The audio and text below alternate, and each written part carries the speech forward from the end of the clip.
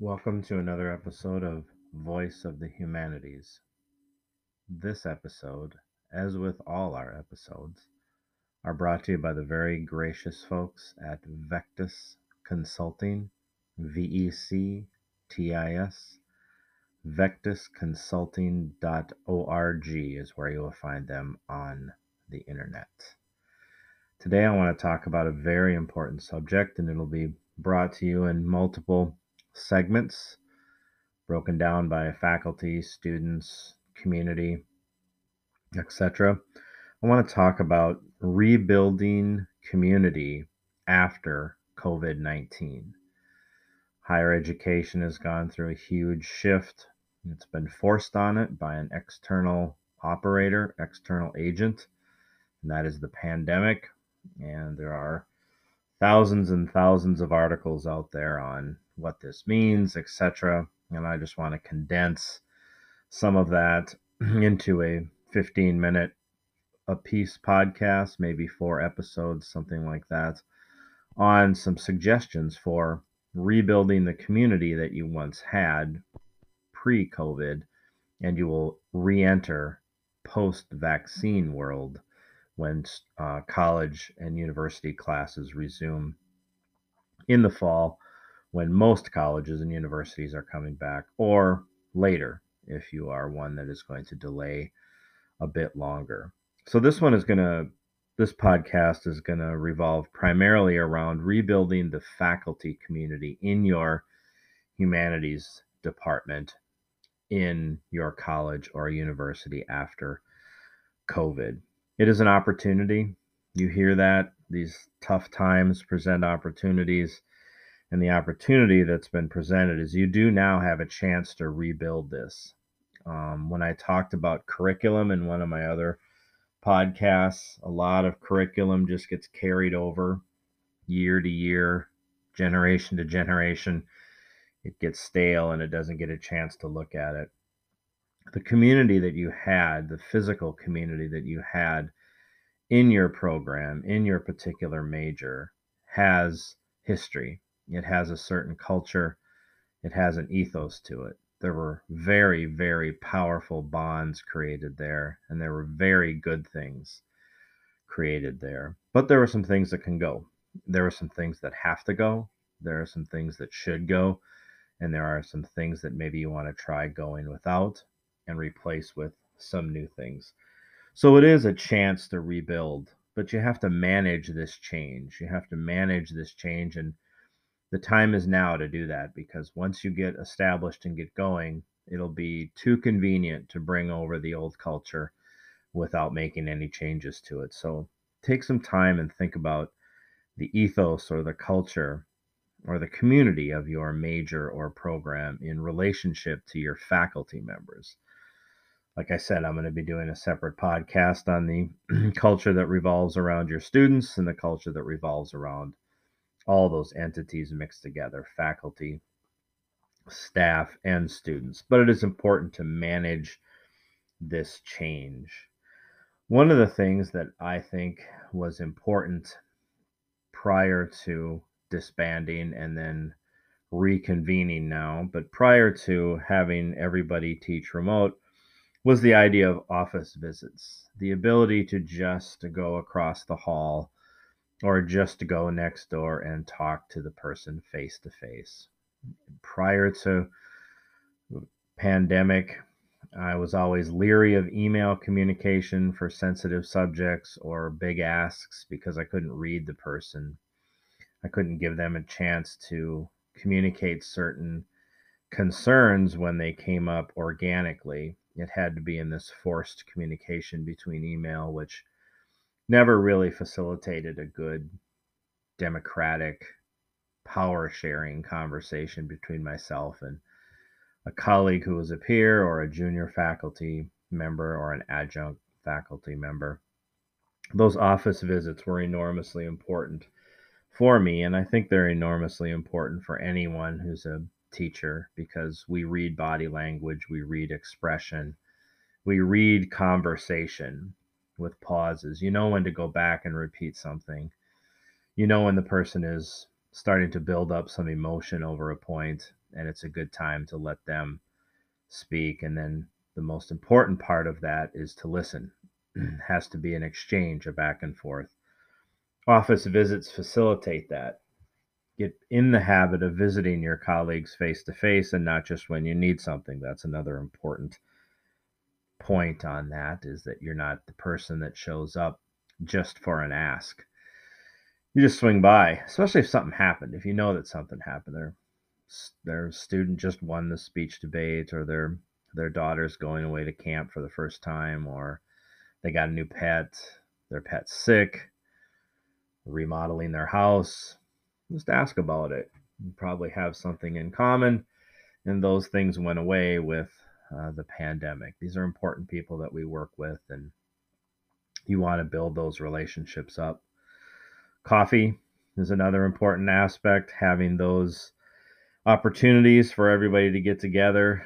People generally like to do that, so rebuilding that part of the culture that revolves around having a break together, midday, late day, etc.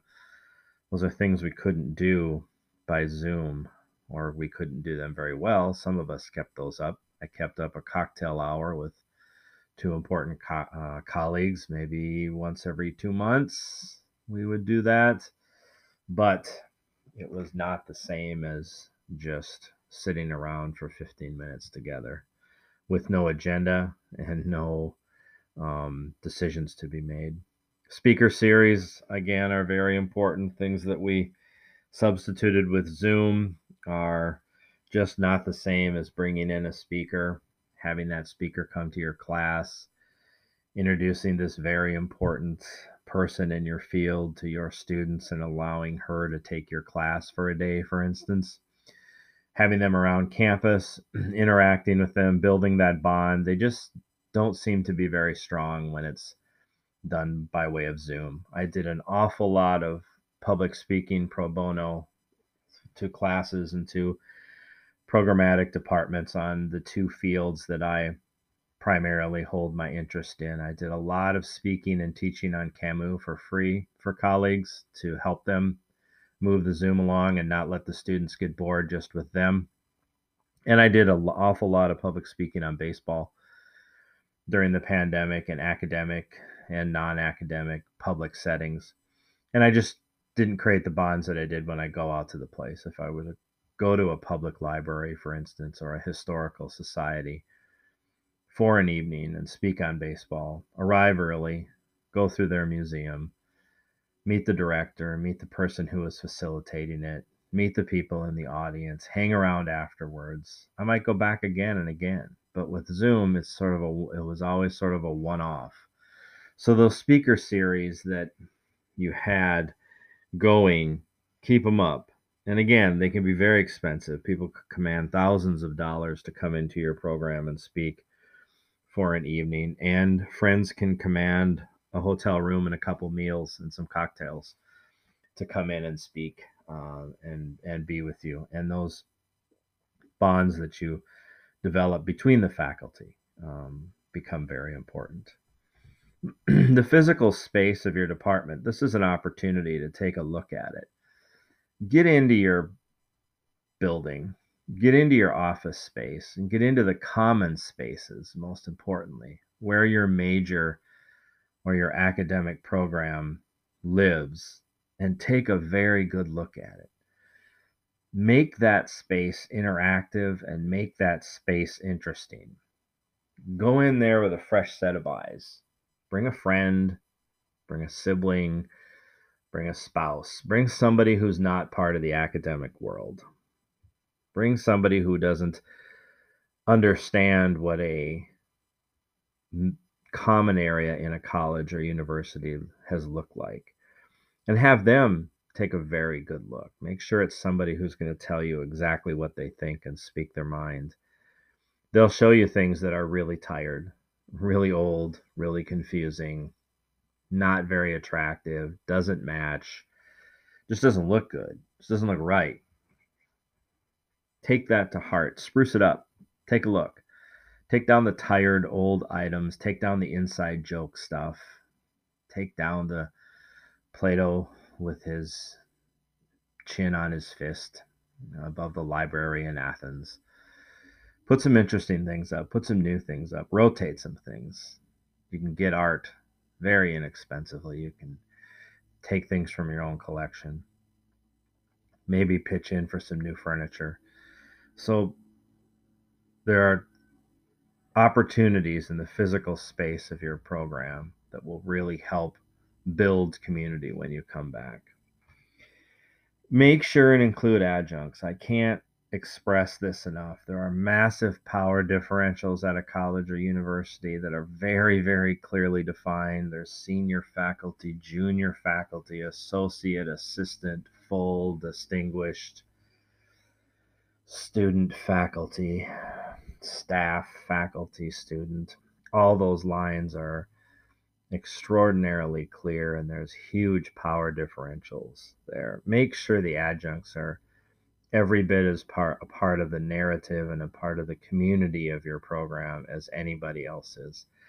When I finished my dissertation, I finished it and defended it in the fall, so I had a semester to pick up a ton of adjunct work to make some money, and I taught at 3 separate institutions. I taught at a huge community college system in Kansas City. I taught for the institution that I had just defended at one of their remote campuses, and I taught for a private liberal arts college, a Jesuit college. All 3 handled a very difficult point in my life, in my professional life, differently. During that period of time, my father died, and he was sick for 2 weeks, and then he passed away, and I wasn't not going to be there. My alma mater handled it extremely well. They immediately found a replacement for me and said I could come back when I needed to or not.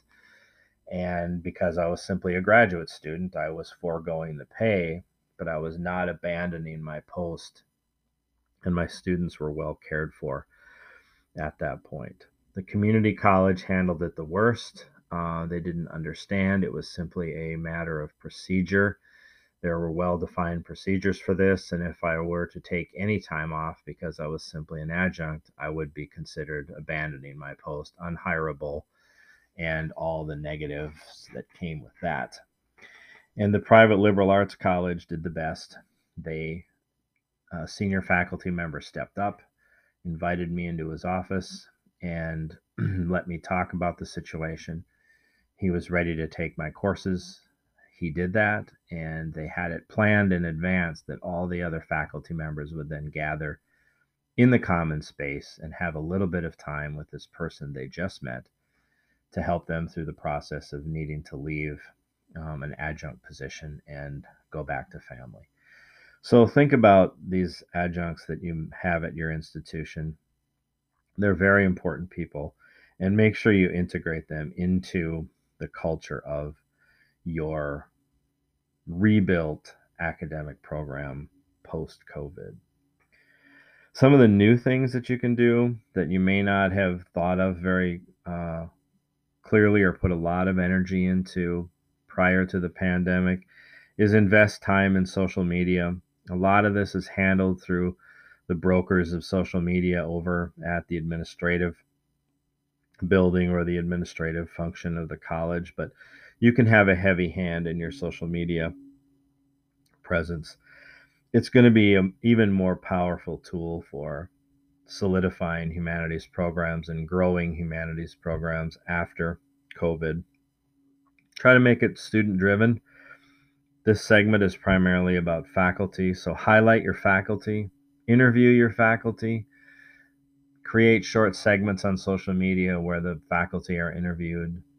Make them human beings. They talk about their love of teaching. They can talk about their area of specialization, but don't let somebody go down a 7-minute rabbit hole on the finer points of some of Aristotle's logic and what the Greek means to the old translations compared to the new translations of Aristotle. There's about 1,000 people in the world that care.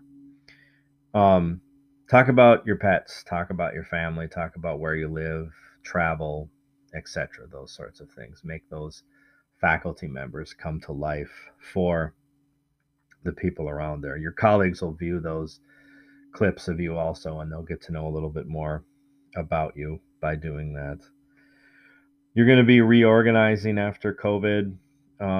There's going to be an awful lot of administrative edicts coming down, administrative guidelines, administrative suggestions coming down. Have common time to filter those out. Nobody likes another meeting, but make sure those things are clearly on the agenda for the divisional meeting or the departmental meeting when you have those. Share lessons from what you learned being away from campus and help it be a point of community building how this program or major is going to operate after we reconvene and when we reconvene. So it's a promising time we're going into. You have a great opportunity to rebuild the community uh, in your program and in your major. And today we focus primarily on rebuilding the faculty community when you reconvene. I thank you for your time. And again, we thank Vectus Consulting for providing the resources to make these podcasts possible. Vectus, VECTIS, vectusconsulting.org. Thank you.